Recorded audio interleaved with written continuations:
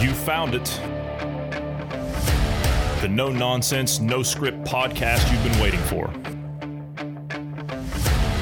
Real people on real issues.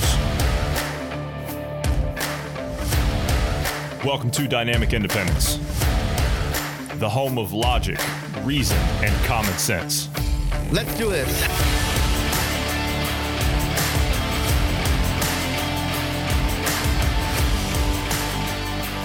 Thanks, everybody, for tuning in today. I'm Johnny Anderson, and I'm joined today by Bruce Adams.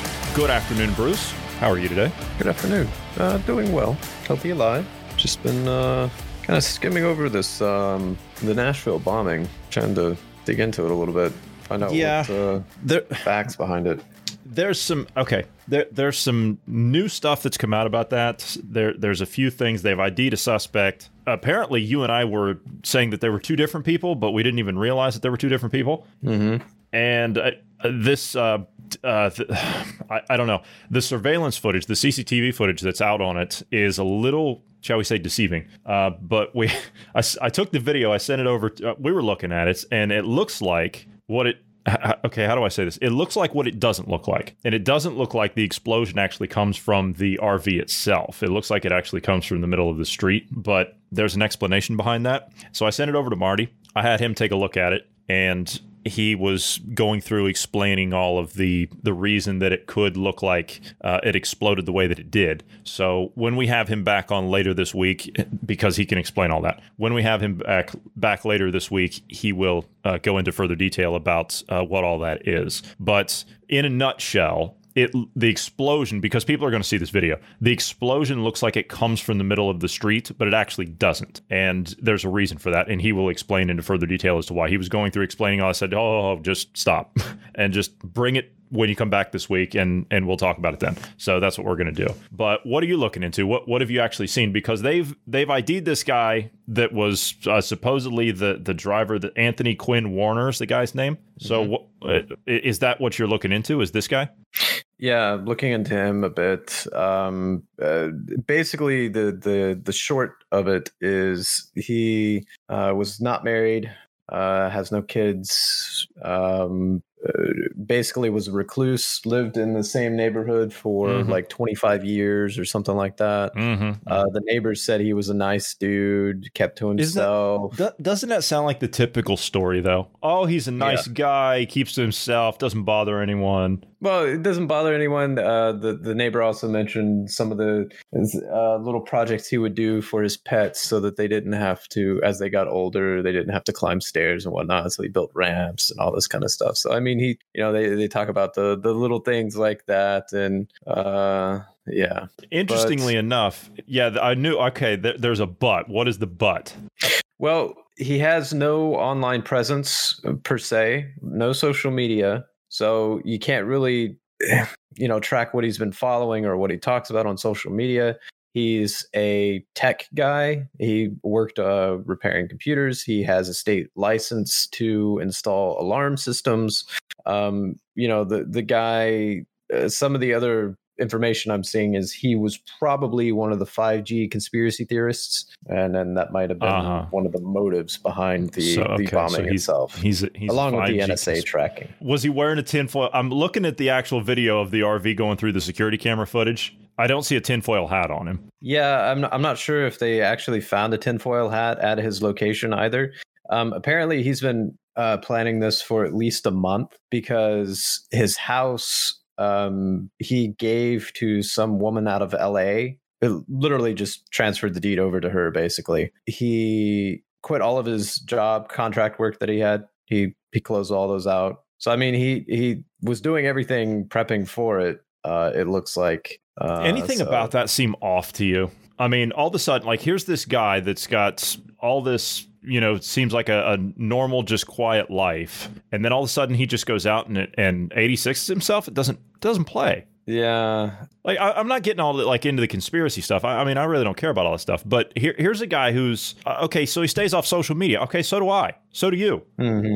So you can't judge someone on that. Okay, he's down into like the 5G conspiracy stuff or whatever. Okay, there's a lot of people that do that. But what? He's going to go out and he's going to just take his own life like that? That doesn't make any sense. I don't get it. Maybe there was an underlying depression thing there or whatever, but I don't know. Just something about it just doesn't seem like it plays. But it's possible. I mean, he had family that had just passed away. He had no real close friends or family that were left. Okay, all right, fair enough. Guy had no family, had no one in the world. All right. Basically, yeah. It does say he had a past arrest warrant or arrest history from back in the 1970s. Some kind of felony charge, it looks like. He had a year, maximum of a year in prison and 2 years probation. Looks like controlled substance. So, I mean, you look at the picture of the guy, he looks like something back from the 1970s. And he does look like he's a throwback from like Burning Man or something. No disrespect to anyone that goes to Burning Man, if you believe that. GP and I were actually going to go this year, but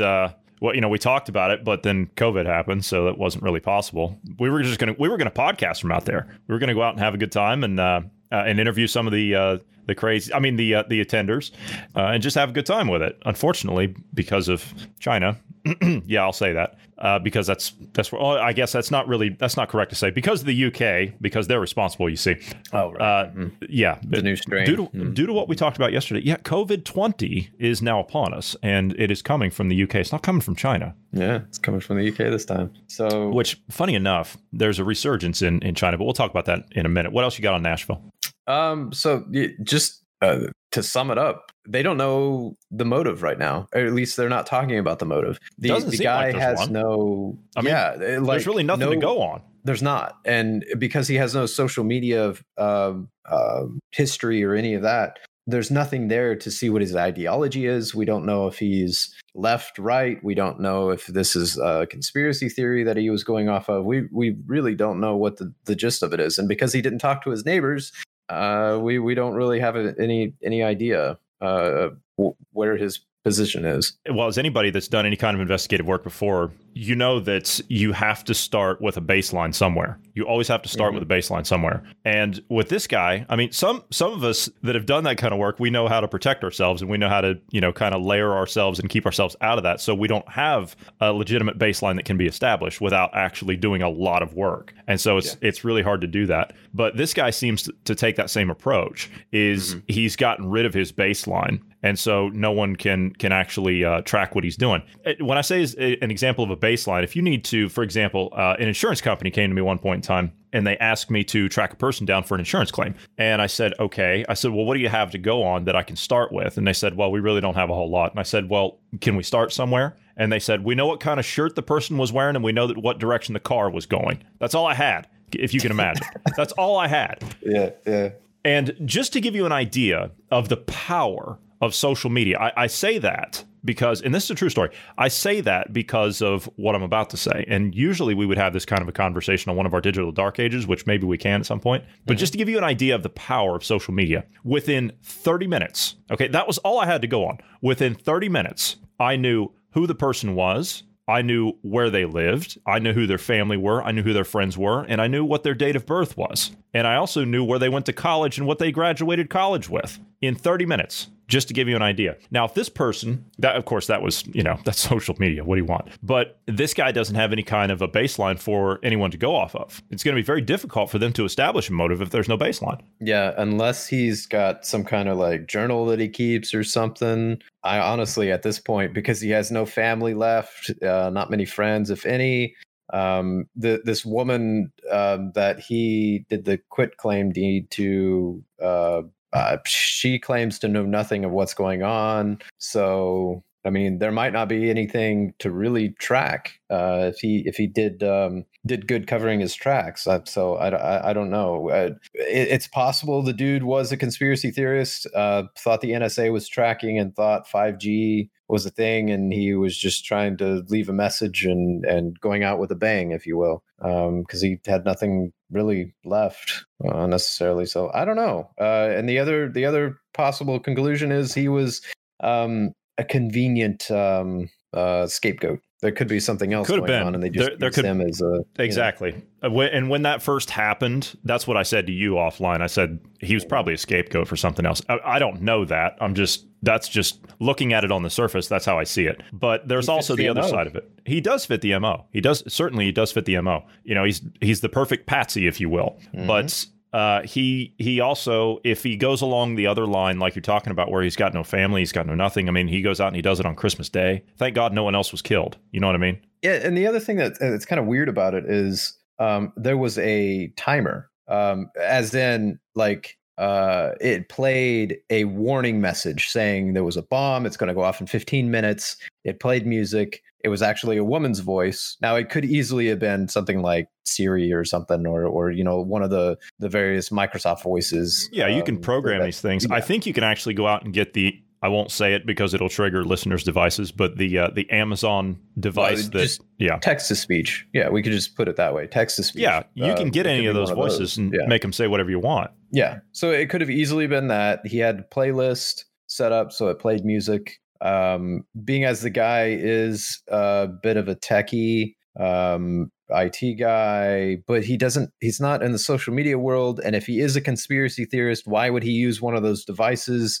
So some of those, that doesn't really add up in that sense, but he tried to get the area to evacuate before the bomb went off. So his intentions doesn't, at least on the surface, doesn't seem like he was trying to hurt anybody. So I don't know. Maybe it was a conspiracy theorist. Bruce, he's driving. He's driving. I mean, he looks like he's driving a what was the TV show? Breaking Bad laboratory down through there, and you're, you know, with the intention to detonate it in front of an AT&T building, and you're saying, well, at least he didn't want to hurt anybody. Well, I mean, on the surface, it's not like I said yesterday. It's not. He's not pulling up in a like a Penske truck or a U-Haul loaded down with explosives and blowing up an entire city block, you know, devastating it. Instead, this one, it just kind of blew off some windows, blew some power lines, did some superficial damage, did some damage to like internet lines, and you know,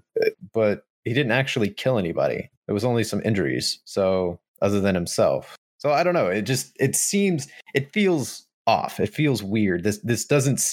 Something doesn't seem right about this. Yeah, none of it does. None of it does. Either way you look at it, whether you look at the conspiratorial side of it or if you look at what they've reported on it, nothing about it seems right. Because I think it's just because, like, the one factor that we're not playing into this, okay, the 911 systems in 4 states, okay, that I see that being a problem. But I think the other thing was the other part of this that we're glossing over was this was one of the headquarters for Dominion Voting, wasn't it?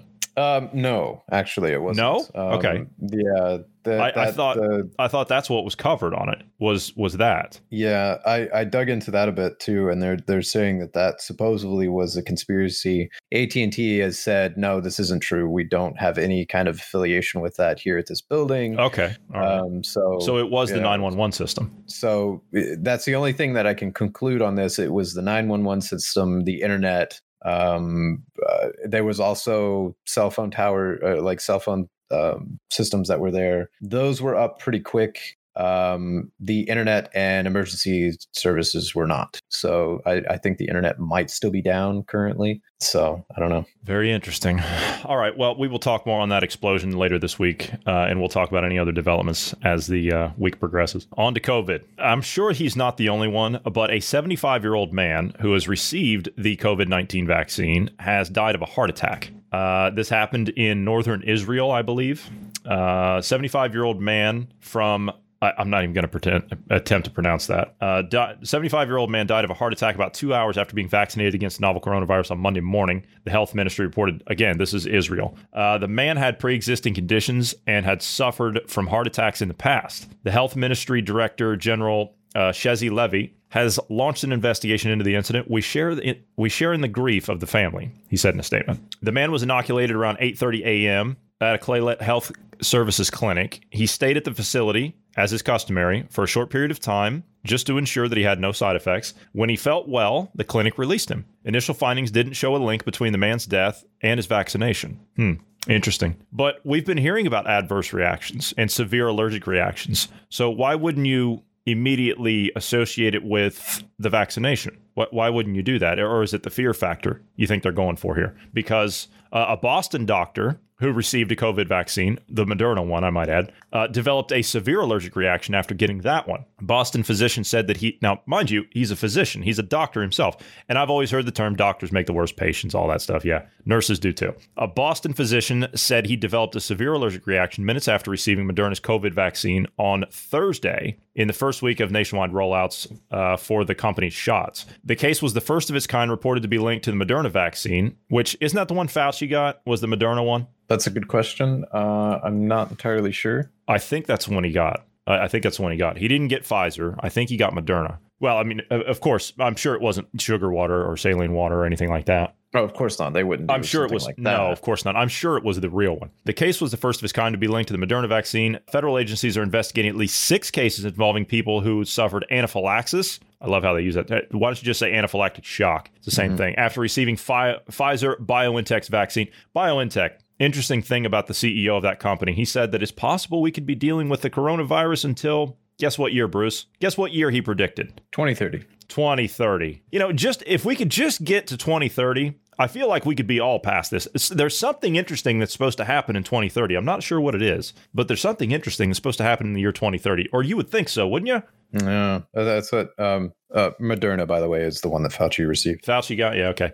You know what, Fauci, I'm so sick of looking at this guy. I'm beyond sick of looking at this guy. He's been around too long. I mean, the guy's been in health. Excuse me. The guy's been in politics for 4 decades. He's not a physician at this point. I don't think the guy's seen a patient in 20 years. But he's not a medical professional at this point. He's a professional politician at this point. Yeah. And that's all he's done. This guy has single-handedly wrecked the economies of multiple Western nations because people are following his lead in other countries. And we'll talk about him here shortly. Do you want to get to him now? I mean, I'm more than happy to jump into him now. Well, I mean, the only thing really to go on there is he admitted to lying to the American people. Oh, really? Not really the world. But I mean, no, nothing major or anything. He only lied about masks. He only lied about the herd immunity threshold. Nothing major, right? And he did say in the beginning that, I mean, obviously we need to take it seriously and do the right thing, and do the things that the CDC talk about. But I mean, it's not a major threat to the U.S. and that's not something that the people of the U.S. should be worried about, I think is what he said, right? Right. He did say we shouldn't be worried about it in the beginning. And he also said the same thing about the second strain. He said, there's no reason to be concerned about this. And today he's out saying, we've got to take this very seriously. Yeah. Yeah, he admitted to in a New York Times interview, basically he kind of skewed the numbers ever so slightly about the percentage of people that need to be vaccinated for herd immunity to take effect. He skewed those numbers just a little bit to get people to be more accepting of vaccines because there was only 40% of Americans that were saying they would take the vaccine. So he just said, well, we need anywhere from 80 to 85% of Americans to take the vaccine for it to gain herd immunity. And that nudged 60% of the population to say, yeah, we're okay with a vaccine. So he was just kind of nudging a little bit. And of course, I'm sure it's just sheer coincidence that the World Health Organization over Christmas just quietly changed the definition of herd immunity to conform to that agenda that he's been nudging up, right? Yeah, it's just not even really a coincidence. It just kind of happened, around the same time. I don't think it's even really, nothing to see here. Fauci said, and I'm quoting here, he says, we need to have some humility here. Oh, we do. We do we? We need to have some humility. How about we have some indictments, right? How's that for humility? Can we do that? Yeah? I would indict you as being a fraud, sir. That's what I would do. And inciting fear and panic amongst the population to carry out an agenda that you have investments in, I might add. He says we don't really know what the real number is. Well, I thought the numbers were rock solid. I thought all we've been hearing over the last several months is this is exactly how it's going to be, and this is how we need to plan around this. You can't plan a pandemic unless you're creating one, can you? He says, I think the real range is somewhere between 70 and 90%, but I'm not going to say 90%. This guy is a slick politician. I have to give it to him. He is someone that knows how to play the political game, and he's somebody that knows how to play the political game without ever having obtained a single vote from a person. Isn't that amazing? Well, I mean, he's been in this for 40 years. So 40 years. 40 years. And by the way, he's got investments in all this stuff. Do you remember Remdesivir? Do you remember that drug? Does everybody remember Remdesivir? Okay, that drug failed all of the trials. And 2 weeks later, it was signed by who to be approved? By Dr. Anthony Fauci. And by the way, who has major investments in that company that produces Remdesivir? The sainted Dr. Anthony Fauci, that they're going to charge you $3,000 a dose for, I might add. Yeah, and in case people forgot, I love this. I bring this up, I know, but quite often in the every day when this happens. But I remind people that when the president was talking about hydroxychloroquine and how bad and terrible of the president to talk about hydroxychloroquine, he also mentioned in that same speech Remdesivir. What is Remdesivir? Remdesivir? Yeah, he was doing a French pronunciation. Was he doing it on purpose? Remdesivir. It was on purpose. Whether or not he was doing it as a joke or what, I don't know. But it was. I think he said it multiple times, or at least once. He said Remdesivir. Anyway, I point that out because that's Trump, man. That's just Trump. It is Trump, but I point that out because the media went bat crap crazy over the hydroxychloroquine bit and didn't mention the Remdesivir. Either they didn't put two and two together, realize that that's what he was meaning, or knowing that Fauci, kind of wants that one to succeed. You got me over here laughing. Remdesivir. That's just okay.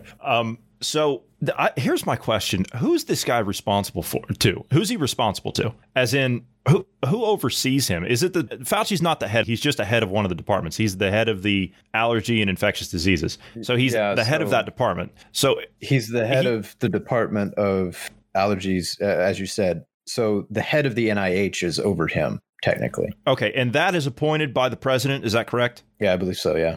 Okay, so you can't directly fire someone like Fauci in that position because it's appointed by the head of the NIH. So you can't get rid of Fauci unless you get rid of the head of the NIH. Is that correct?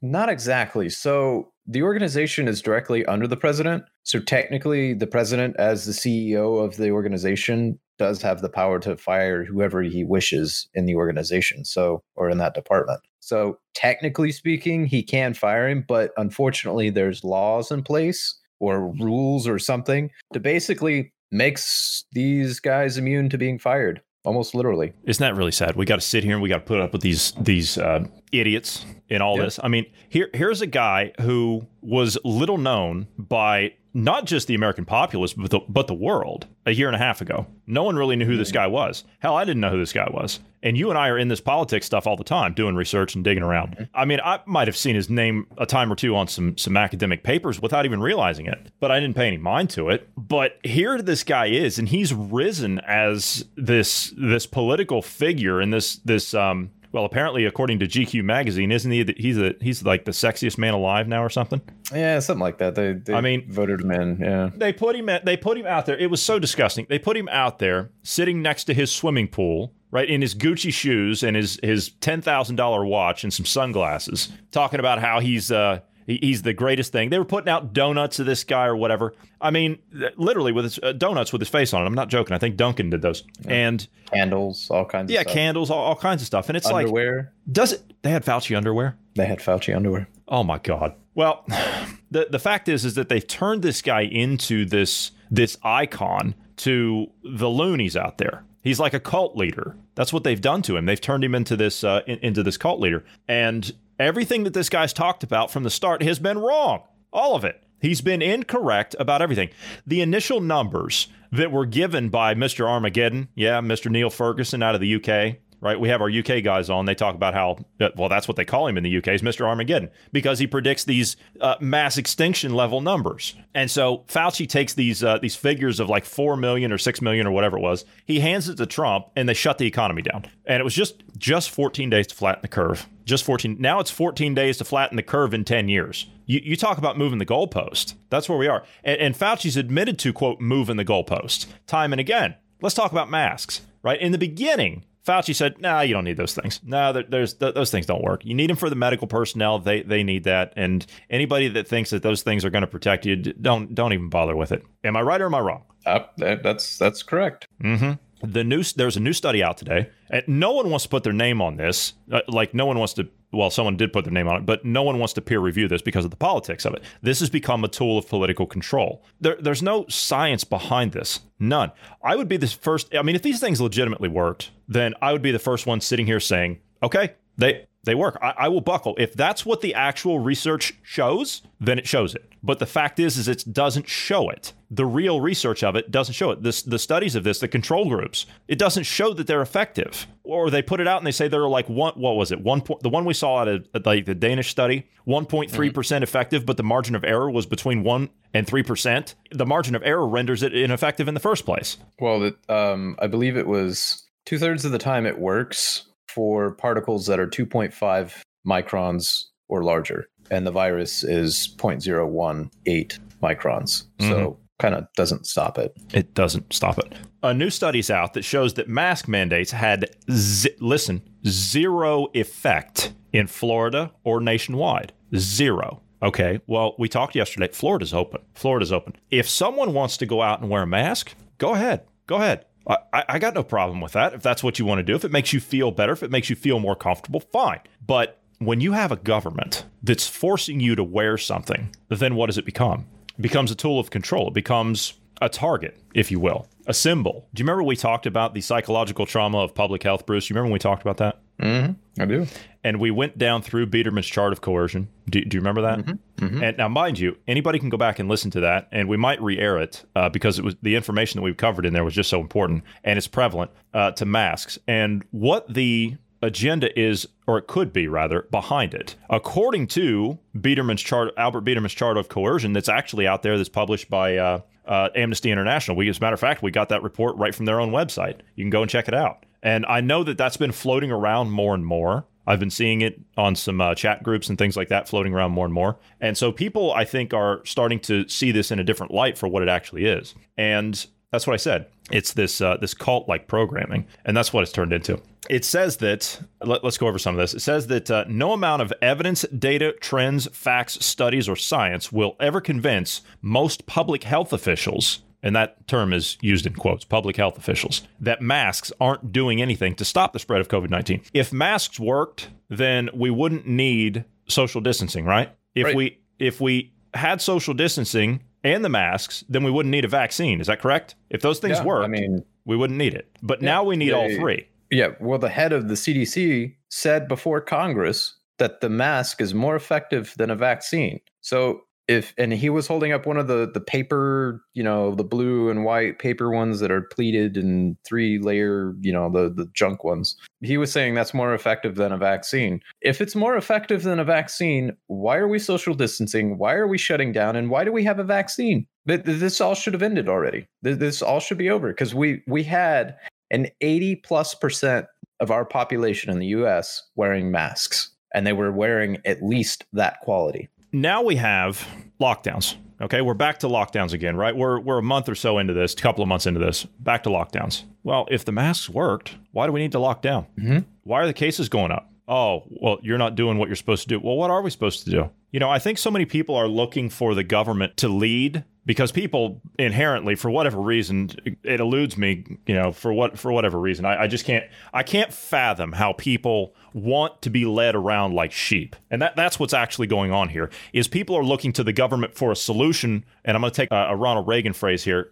I'm going to kind of botch it, but we're looking for the solution in government when we're not recognizing that government is inherently the problem here. Your solution is not the government. The solution is you, the average person out there. And you think, okay, well, I'm just one person. Well, what's the government? They're a bunch of average nobodies. They don't have any stake in the communities that they claim to represent. They don't have any businesses. They don't sell products. They don't sell services. They are trying to take all of that away from you. So do they really represent you? You're looking to them for a solution to your problem when they are the problem. And if you can't see that by now, I'm not sure that I know what to tell you. Because if you bend a knee to this, it only gets worse. You notice how every time you try to conform to what they tell you to do, just close this, just do this, or just do that. And you notice it always gets worse. It's always a little bit more and a little bit more and a little bit more because they know exactly what they're doing. And it's not in your best interest. It's not in my best interest, not in your community's best interest, your state, your nation, however you want to put it. They're not there to help you. When the government says they are there for you.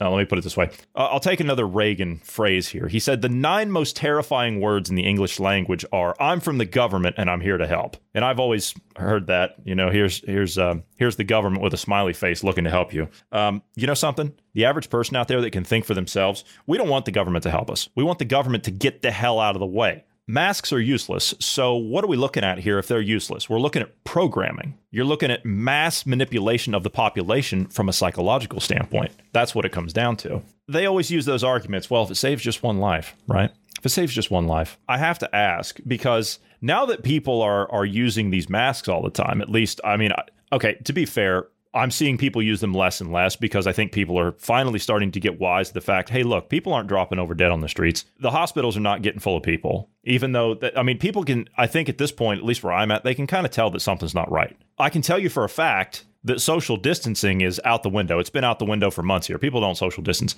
I did see some people that were queued up or lined up around a shop today, one that was open, actually, and they were lined up out the parking lot because for some reason, we've got restrictions on how many people can go into a business. There is no scientific evidence, and you can use the same argument for restaurants. There's no scientific evidence. I haven't seen one single study other than media hype and political bull that has come out that suggests that restaurants and places of businesses and houses of worship are responsible for increased numbers of COVID. I'm not seeing that at all. We're actually seeing the opposite of that. We're seeing that, for example, in New York, the worst place in the world, might I add, for COVID, restaurants accounted for 1.6% of the spread of COVID, 1.6%. And yet we have to shut down restaurants. They're not working in Florida. Okay, so in Florida, right, for example, all right, most counties so far, they've refused to implement these mask mandates. All right, some others in high population centers, so Orlando, Miami, Tampa, some of these places, they've already done that. Jacksonville, they've implemented some of these mask mandates. There's a comprehensive data analysis that's been released of mask versus non-mask counties in the state. So let's take a look at that. A total of 22 of 67 counties in the state have implemented a mask order at some point during the period of May 1st through December 15th. Now, that doesn't sound like many, but these include almost half of Florida's largest metro areas. So if an area added a mask order at some point during the outbreak, the study's authors gave a 14-day period to allow time for cases to begin subsiding,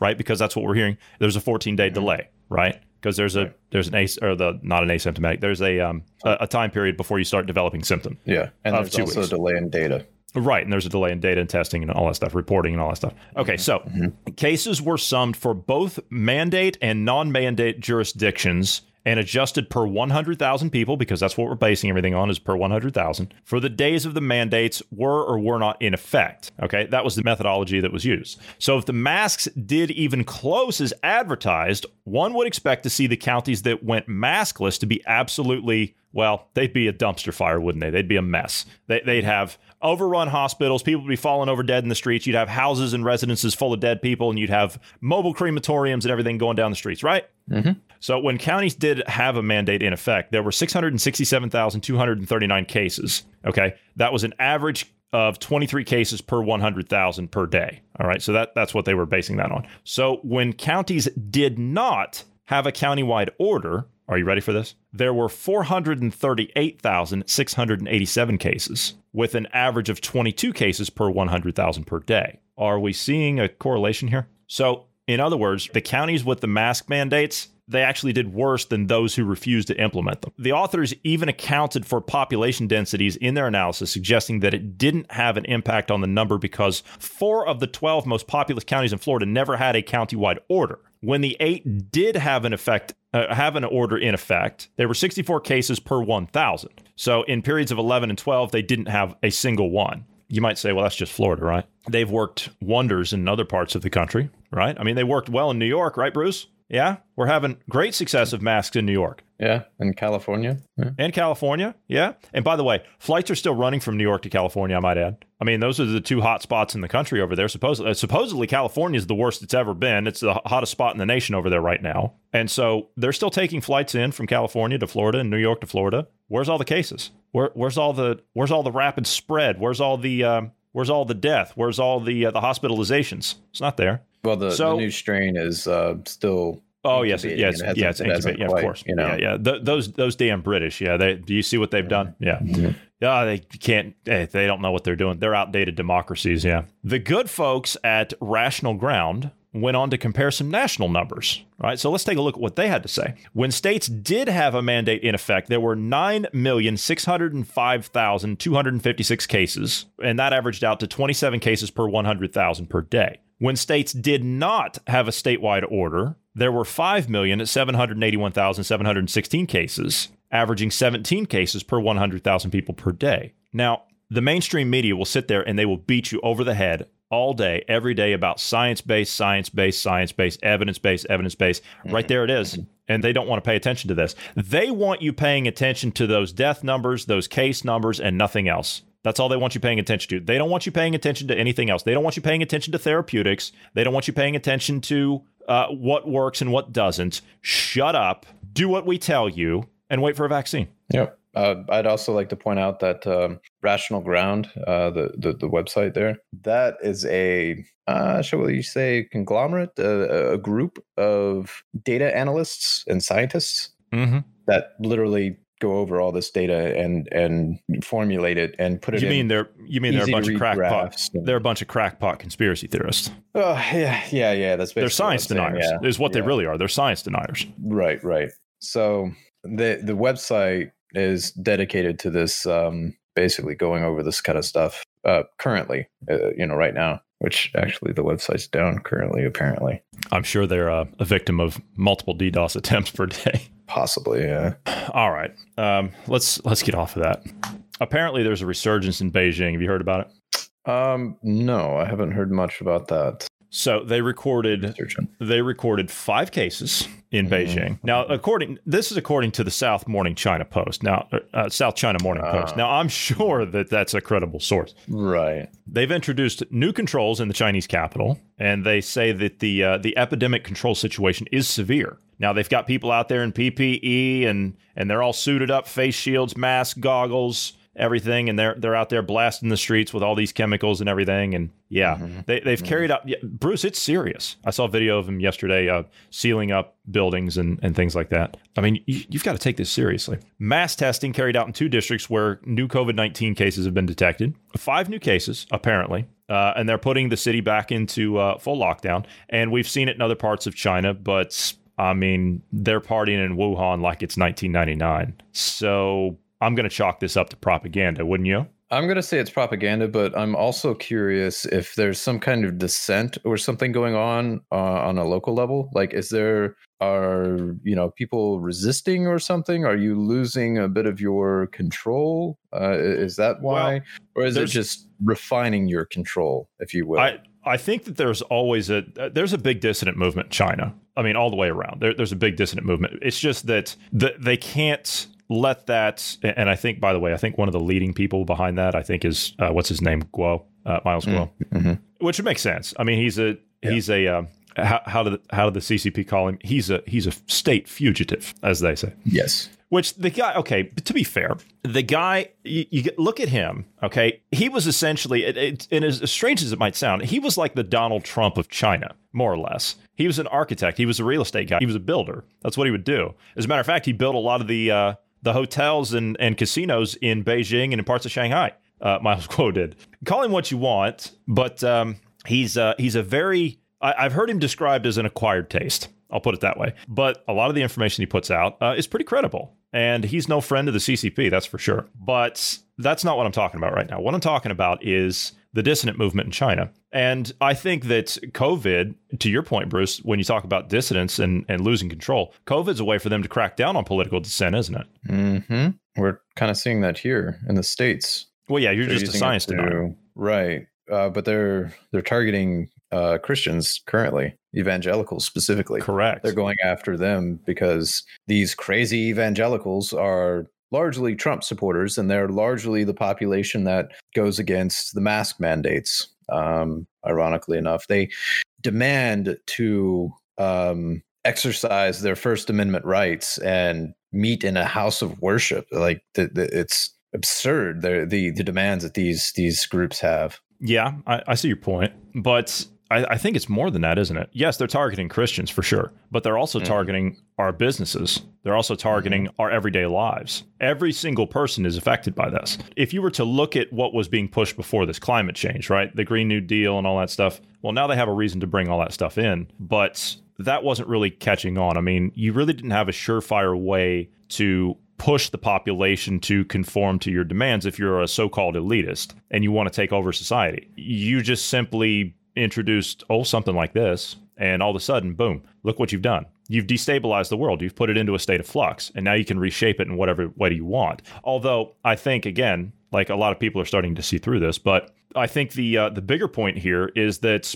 the elites themselves, I think they realize at this point what they've done. And I think they're in a state of panic at the moment. Now, you can call that crazy or whatever. I mean, that's entirely up to you. It's depending on how you're looking at it. And if you're looking at the same people that we're looking at, these people have, I mean, they've bitten off, I think, more than they could chew. They've jumped the shark, whatever you want to call it. And this is why we're seeing the acceleration. You notice the vaccines are here and they're approved at lightning speed, and they're starting to roll them out even earlier than expected. They were supposed to have a plan to roll these things out to certain nations, and they've jumped the gun even on that because they're out of time. People are starting to wake up, and they're starting to wake up faster and faster. You know, there was a shooting in Berlin a few days ago outside the Socialist Party headquarters. And to be honest with you, and I don't think anyone was hurt. I don't think anyone was killed. I think a few people were hurt, and they took them to hospital to get checked out. But I don't think anyone was killed, thank God. But the thing is that this type of thing, and it's not going to be people like us, right? We're just your average Joe. The problem is that you're going to have the people out there that you're going to take everything from, that you're going to push to the extremes. And those are the ones that are going to fly off the handle. And do you think that those elites, do you think that they give a damn about you, the average politician that's going along with all this? You think they give a damn about you? You think that you've got a future in this system? You think your family has a future in this system? And that goes for all you cops out there, too, that are supporting all this. Now, I'm not going to sit here and blame the average cop because, again, I've worked side by side with a lot of you men and women, and you're great people, great integrity. You have an obligation. You have an obligation, not to some government, not to some person. You have an obligation to refuse unconstitutional and illegal orders. You have a duty to do that. Your allegiance goes higher than a man. Your allegiance goes to the Creator, just like the rest of us. I don't answer to you. I don't answer to a government. I don't answer to some pathetic politician or some influencer or whoever in the hell's out there. I answer to one person that's higher than me. And so do you, Bruce, don't you? Mm-hmm. Correct. That's who we take our orders from. You want to talk about a structure. That's all the structure you need. So I don't buy this crap that's coming out of Beijing. I haven't bought it at all. So, I mean, they can go on and do whatever it is they're going to do. That's entirely fine. But if they're partying like party animals in Wuhan, and that's supposedly the source of this thing, yeah, you're gonna lock down Beijing for 5 cases when you've got the rest of the place up. Forget it. No, not going to happen. Senate hopeful, what's his name? Ossoff, John Ossoff, one of the Georgia Senate runoff people. He has put out some interesting stuff on his Twitter feed. Have you seen this guy's Twitter feed? You looked at this? Maybe at one point. Okay. I don't recall. All right. Listen to this. Now, you tell me if you think that this guy has the American people's interest at heart. Mm-hmm, mm-hmm. Okay. He has been promoting and hyping the reporting of Xinhua News Agency out of China, which, by the way, is a CCP news outlet. That's a Chinese Communist Party news outlet. And he's been giving multiple shout-outs on his Twitter and has started sharing clips praising the advances of China's Navy. This is a guy that's running for the U.S. Senate. Who will have security clearance. Yeah. I mean, on the surface, it sounds like he's, really cares about the American people and the interests of America by promoting a news agency that greatly supports America. By the way, he also has financial ties to some Chinese media companies and also Al Jazeera, I might add. I mean, just a small little thing there. I'm sure it's not much, Well, I mean, it's probably no coincidence that he's, promoting those media sources. Yeah. So the State Department, the U.S. State Department, has described Xinhua as an integral component of the Chinese Communist Party's propaganda arm, which, I mean, there's no argument there. Ostov has also shared a Chinese language newscast from state-run CCTV, which is out of Shanghai, by the way, also outlet hyping how China's jets landed on an aircraft carrier. Oh, isn't that great? Isn't that great? Look, Bruce, they can land jets on an aircraft carrier. Welcome to the 20th century. That's great. So he's now listen to how he talks this up, right? You ready for this? He says this achievement marks a crucial step in the development of China's ambitious aircraft carrier program, as landing tests of carrier-based aircraft are the most challenging to perform. Capabilities of the carrier platform and the J-15 have been tested, meeting all the requirements. This is what the Chinese Navy says, meeting all the requirements and achieving good compatibility. Now, mind you, that's what was shared in the video he put up. Okay, so to be fair to, the military, landing an aircraft on an aircraft carrier is probably one of the most difficult landings you will ever experience. So they're not wrong there. No, I'm not debating that. But I mean, we were doing that a century ago. Right. And that's my next point is, as you said, welcome to the 20th century. I mean, we were already doing this back in the 1900s, which is so weird to say, but that was over 20 years ago, the 1900s, just 1999.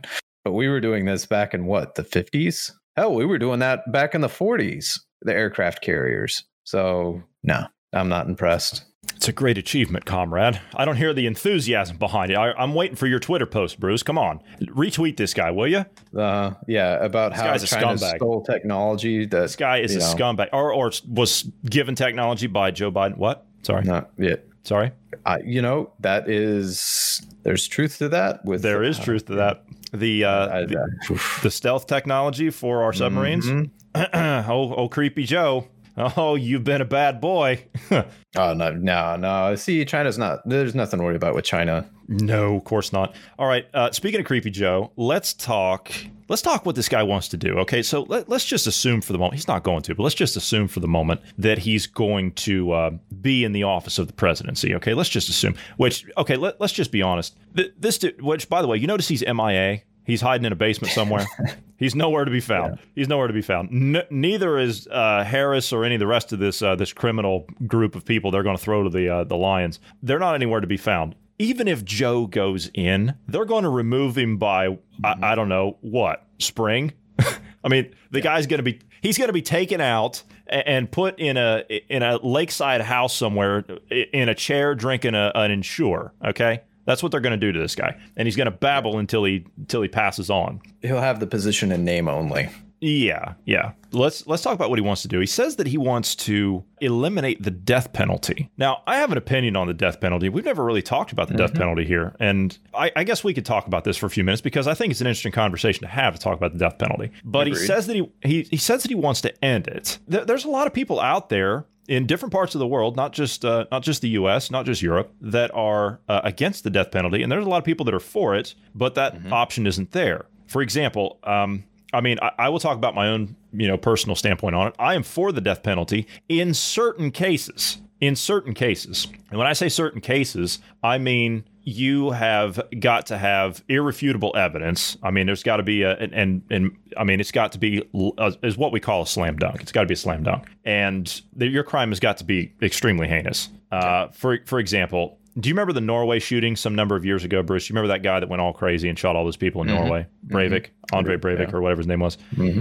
Okay, that guy. You know what he's going to get? He's going to get 25 years in prison for killing almost 100 people in cold blood. Now, in my opinion, that's somebody that deserves to die. But in that case, you're giving them what they want. That's the other side to it. They want that to happen. I mean, there's other punishments that can be taken here. I mean, I think they have laws to probably keep him in prison for life. But the guy sitting there, he kills 100 people, including women and children, in cold blood on that island. And he's sitting there in the courtroom laughing about it. I'm sorry, Jack. You're not going to be laughing too long if justice has its way. I'm sorry. That's just how it is. We've killed people by the death penalty in the U.S. for less, a lot less. Yeah, I would argue death penalty for much less than what that was. Right. Now, like I said, I'm for it, but I'm also not for it in other cases too. I mean, if you convict on circumstantial just because you have a good arguing lawyer, I don't agree with that, because I mean, how many people have we seen on death row that have had their sentences commuted and then completely overturned because of DNA evidence and all that stuff? So I'm not for it in those types of cases as well. And so it needs to be clear cut. It needs to be a slam dunk. And to be honest with you, I think that we should put it to the states on how it's done. Now, you can argue humane and all that stuff. You and I were talking about this privately last week. You're for the death penalty, are you not? I am, yeah. You are. Okay. Do you have any stipulations like I mentioned, or are you just... I do have stipulations. I agree. It has to be clear cut. I mean, it can't be any of this, as you said, lawyers just making a good argument. I mean, maximum in that case, life sentence, but no death penalty. Death penalty is something you reserve for someone like, for example, the Vegas shooter, right? That happened to here fairly recently, or the shooter that shot up some of our senators and reps, at the ball game, something like that. I think is warrants execution, but also treason. I'm for treason being execution. Yeah, and really, I think that should be used more often. That should be explored more often, shall I say? Because we have people like, I don't know, the Bidens who are selling national secrets to other countries. Clinton, with the uranium stuff, and so the other one that I would maybe argue, rape. I would go also argue, and very not like. You were in a relationship. Now you had consensual sex, and now you're regretting it. So now you're going to claim it's rape. No, like clear rape. Like that's assault. A different thing. Yeah, you're talking about like life threatening. I mean, in cold blood kind of thing. I mean, one step shy of murder. Right. Exactly. So that, I think, execution. I also live in a state that still has the firing squad. That's what I was going to bring up option. Was exactly that, because you're one of, and I was actually thinking about that. I was like, you're like the only state left that actually allows a firing squad. And people, I mean, they think that's just like heinous. It's actually not, is it? It's, to be fair, I think it's humane. I know that might sound bad, but you have to think about how they do it. Now, at least, okay, this is how they used to do it. This is how I've read about it in history books. I don't know if they do that by the way. What's that? I don't like this, by the way. I know what you're going to say on how they used to do it, and I don't like that. Oh, well, okay. No.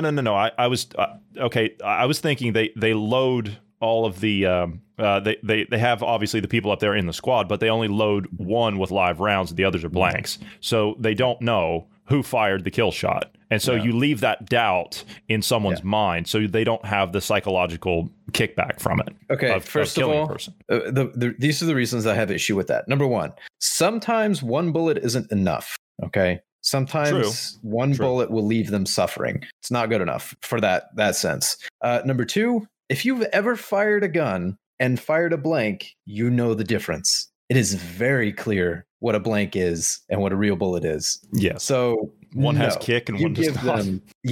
You give them all live ammunition, and not just live ammunition, but hot loads, which means there's more grains in there than what you're usually firing for target practice, for example. What's a term we use for hunting? You target practice with fewer grains, and then when you actually go hunting, you use more grains for more punch. No, if you're going to go firing squad, go all out.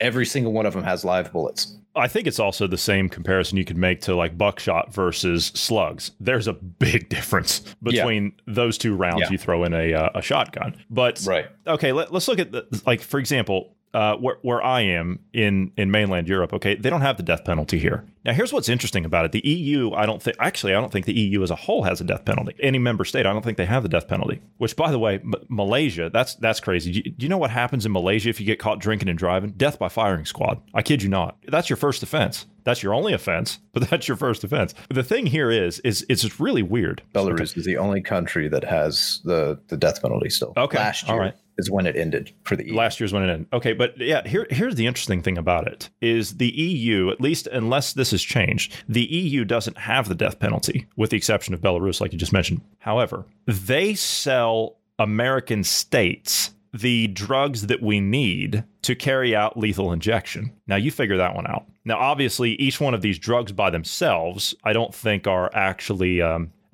harmful. But when you administer them in a certain order, and I wish GP was in here to talk about this, when you administer them in a certain order, that's what causes the reaction, and it stops their heart, and they just pass on. But we don't actually make those in the US. The EU actually has those, and we purchase them from them. So who's pro death penalty and who's not here, right? Yeah, you're right. By the way, they use 3 drugs, and actually one of them is any one of them are technically fatal. One of them is a sedative. Yeah, one of them is a sedative. One of them is potassium chloride, which stops the heart.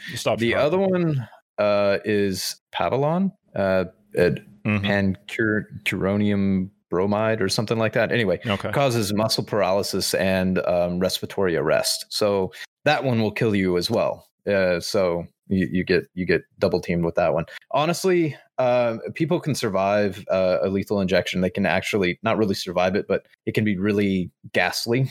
And I don't think lethal injection is as humane as something like hanging or firing squad or even guillotine. I think those are more humane, though they're messy, than lethal injection. Guillotine, that's just awful. That's just awful. I don't even want to think about that because I read about, or I've read about, I don't read about it now. I've read about the French Revolution. Oh man, those things, they have an unquenchable thirst. Believe me, they do. That is just, I mean, it is off with their head. I mean, that's what it was. In French Revolution, horrible. You know what I found interesting is when I was a kid, I went to tour the state penitentiary where I was. Of course, it was closed, and it was, I mean, they'd moved them all to new facilities, and it was the old one from the early 1900s or late 1800s, early 1900s, and it was the one with like the big stone walls all the way up to the top, and the sniper towers and all that stuff. And they had it open for tours and things of that nature. And of course, went through, saw the electric chair. You know something? You go and you stand next to an electric chair. I don't care which one it is. I don't care where it is. You go stand next to an electric chair. I don't care if you're an adult, if you're a kid. There's just something that's bad about it. There's just something that hits you. It is eerie. It is absolutely eerie when you stand next to that thing. Old Sparky's what they called it. And there's just something about it that is just, it's creepy. It's absolutely creepy. I mean, it will send chills down your spine. I kid you not. And I still remember it. I don't remember much else about that trip. I do remember one other thing that I wanted to mention. But when they were talking about state executions, and the electrocutions, those were obviously, that was, at least in the state of Ohio at the time, it was just used inside, and it was done by, obviously the prison staff and people that, family or whatever, victims' family and all that stuff to watch. But there's something about, there's 2 things about that trip, and that's why I wanted to tell this. There's 2 things about that trip that I remember to this day, and I was really young when I went on that trip. There's 2 things about it that I remember. One was the electric chair, and 2 was they walked us through the building. This part was outside, and it was away from the prison itself. It was outside of the prison wall. And it was the place that they actually had the public hangings when they still had public hangings in the state of Ohio. It was a 2-story building, but they would have them up on the 2nd story. The convict and the prison staff, they would be up on the 2nd story. The townspeople would be underneath, right? So you would, and of course, I mean, like I said, it's different in every state. But where my state was, it was weird. We were standing. I remember to this day. I remember standing right underneath where the trap door was, and they opened the trap door. I mean, obviously it's a historical landmark and everything, but they opened the trap door just so you could see how it was done. And they opened this thing, and you could see exactly where they would drop. I mean, it was exactly the same spot, and they would have it to where the public would be underneath. I mean, that's what the public would do back then. They would have a whole bunch of people that were, I mean, we're talking like, colonial days, 1800s, up through that. I think they quit public hangings, 1900s in the U.S. or in the state of Ohio. And people would go. They would take the kids. Yeah, you'd make a day of it. It'd be in the middle of the afternoon. You'd have a picnic, right? You'd see the public hanging. And I know this sounds bad, but I mean, we look at it now and it almost seems barbaric. But that's how it was. That's how it was. I mean, that's a historical fact. And what was the creepiest thing about it? And I don't, like I said, I don't remember much about the trip other than these 2 things. And this was the most chilling part of of those public hangings that I learned about, and that was when they would drop, sometimes the noose wouldn't catch right because you have to tie the noose in a certain way. Sometimes it wouldn't catch right, and they would fall through it. The convict would fall through it, or their neck would break, but they wouldn't pass away from it. And so they would just be picked up and they would be drug off and placed into a cart. And they would just bring the next one up and they would just wait until all of them were done for the day or the afternoon or whatever it was. And then they would haul them off by the horse and wagon and they would, dispose of them. But I mean, that's how far we've advanced as a civilization and as a society. We have become a lot more humane than that. I mean, I'm glad that we've moved on, as in we still have the sense of, we have the death penalty because of what's actually stated, right? An eye for an eye. Isn't that kind of what we base it upon? Is that? Yeah, sort of. It's more of there's some people in society you just can't, what's the word I'm looking for? Rehabilitate. There's just some people you can't rehabilitate. And what do you do with them? You can't put them back in society. Yeah, but that's why I said I'm for the death penalty in certain cases. And I'm certainly happy that we've moved on past these old methods, shall we say. And it's, I think that the most common way now to go about the death penalty in the U.S. is lethal injection. I mean, I think that's pretty much used universally where they have it. Electric chair and hangings, I think those are all gone. You still use the firing squad, but I think that's only in extreme circumstances, right? When there's no other option. Yeah, that's a secondary. If you don't have like the chemicals for lethal injection, then they would do firing squad. As far as the gallows, that was ended in 1897 and replaced by electrocution. The facility you're talking about, they did 28 hangings and 315 electrocutions. In my state? I think it's specifically the penitentiary you're talking about. Oh, yes. Okay. Yeah. Oh, it was in West Virginia. Sorry. West Virginia. Moundsville State Penitentiary. Yeah. That's the one I went to. Okay. I also went to the one in Ohio, but this is the one where I saw this is one where they talked about the hangings and the electric chair. Well, I did a tour, if you will, in elementary school of a penitentiary, but it was brand new, just had been built, and we went on a field trip there before they had any inmates. And I've actually listened to this one. This will freak you out. I've actually been to the state penitentiary in Ohio. It's in Noble County. I've actually been to that one, and I've gone through it with prisoners in it. Interesting. Yeah, if you can believe that. Now, mind you, I wasn't a guest there. I was on an official tour with the prison staff, and so I was actually walking in and amongst them, in and amongst the inmates. That was a real thing, and that I do remember because you get around people like that, you just don't forget it. And little did I realize that later down the line in life that I would be helping them keep that facility well stocked, shall we say. So yeah, it's funny because there are still people in there that I put in there, and it's interesting. Anyway, all right, we're out of time, so we are going to have to go. But I wanted to talk about the death penalty. Do you think he's actually going to get rid of it? Let me put it this way. Do you think, forget Biden, do you think the U.S. will actually get rid of the death penalty in general? Well, some states might, some states already have. But as far as the U.S. as a whole, I think they will attempt it, but there'll be states like Oklahoma, for example, and Texas that won't get rid of it. So it depends on if they try to strong arm those states into doing what the federal government says, which means you have to throw out the federal system, which means it's the left is very choosy on when they like federalism. They like federalism when it comes to immigrants and drugs. But as really anything else, they don't like federalism. They want you to do as you're told. So we'll see. We shall see. All right. We're out of time, so we are going to have to go. But nice conversation. For those of you who would like to get in touch with us, you can do so anytime by reaching out to us on the social media platform of Parler. You can parlay to myself. You can parlay to Marty. You can follow me and get in contact with me at JAnderson3, or you can follow Marty or get in contact with him at Marty Foster. Also, if you want to reach out to us and you don't want to do it on social media, you can do so anytime by dropping us an email at tips@dynamicindependence.com. And we would humbly ask you to pass us along to friends, family, and known associates. We are trying to grow our audience here as much as possible, but we do need your help as a loyal listener in order to do that. So if you could pass this along, we would appreciate that. We are available everywhere you get your podcasts with the exception of SoundCloud. Also, if you're rating podcast, if you could drop over to Apple Podcast or any other respective platform you listen to us on and give us a rating at your earliest possible convenience, we would appreciate that as well. 5 stars would be a plus. Thank you very much. Bruce, thank you for your time tonight. And from all of us here, wherever you are in the world, we thank you for listening, because it's all of you that listen that make this all possible. We love you, and we love freedom and independence, and together we'll continue to fight for those in the marketplace of ideas. So we'll see all of you tomorrow.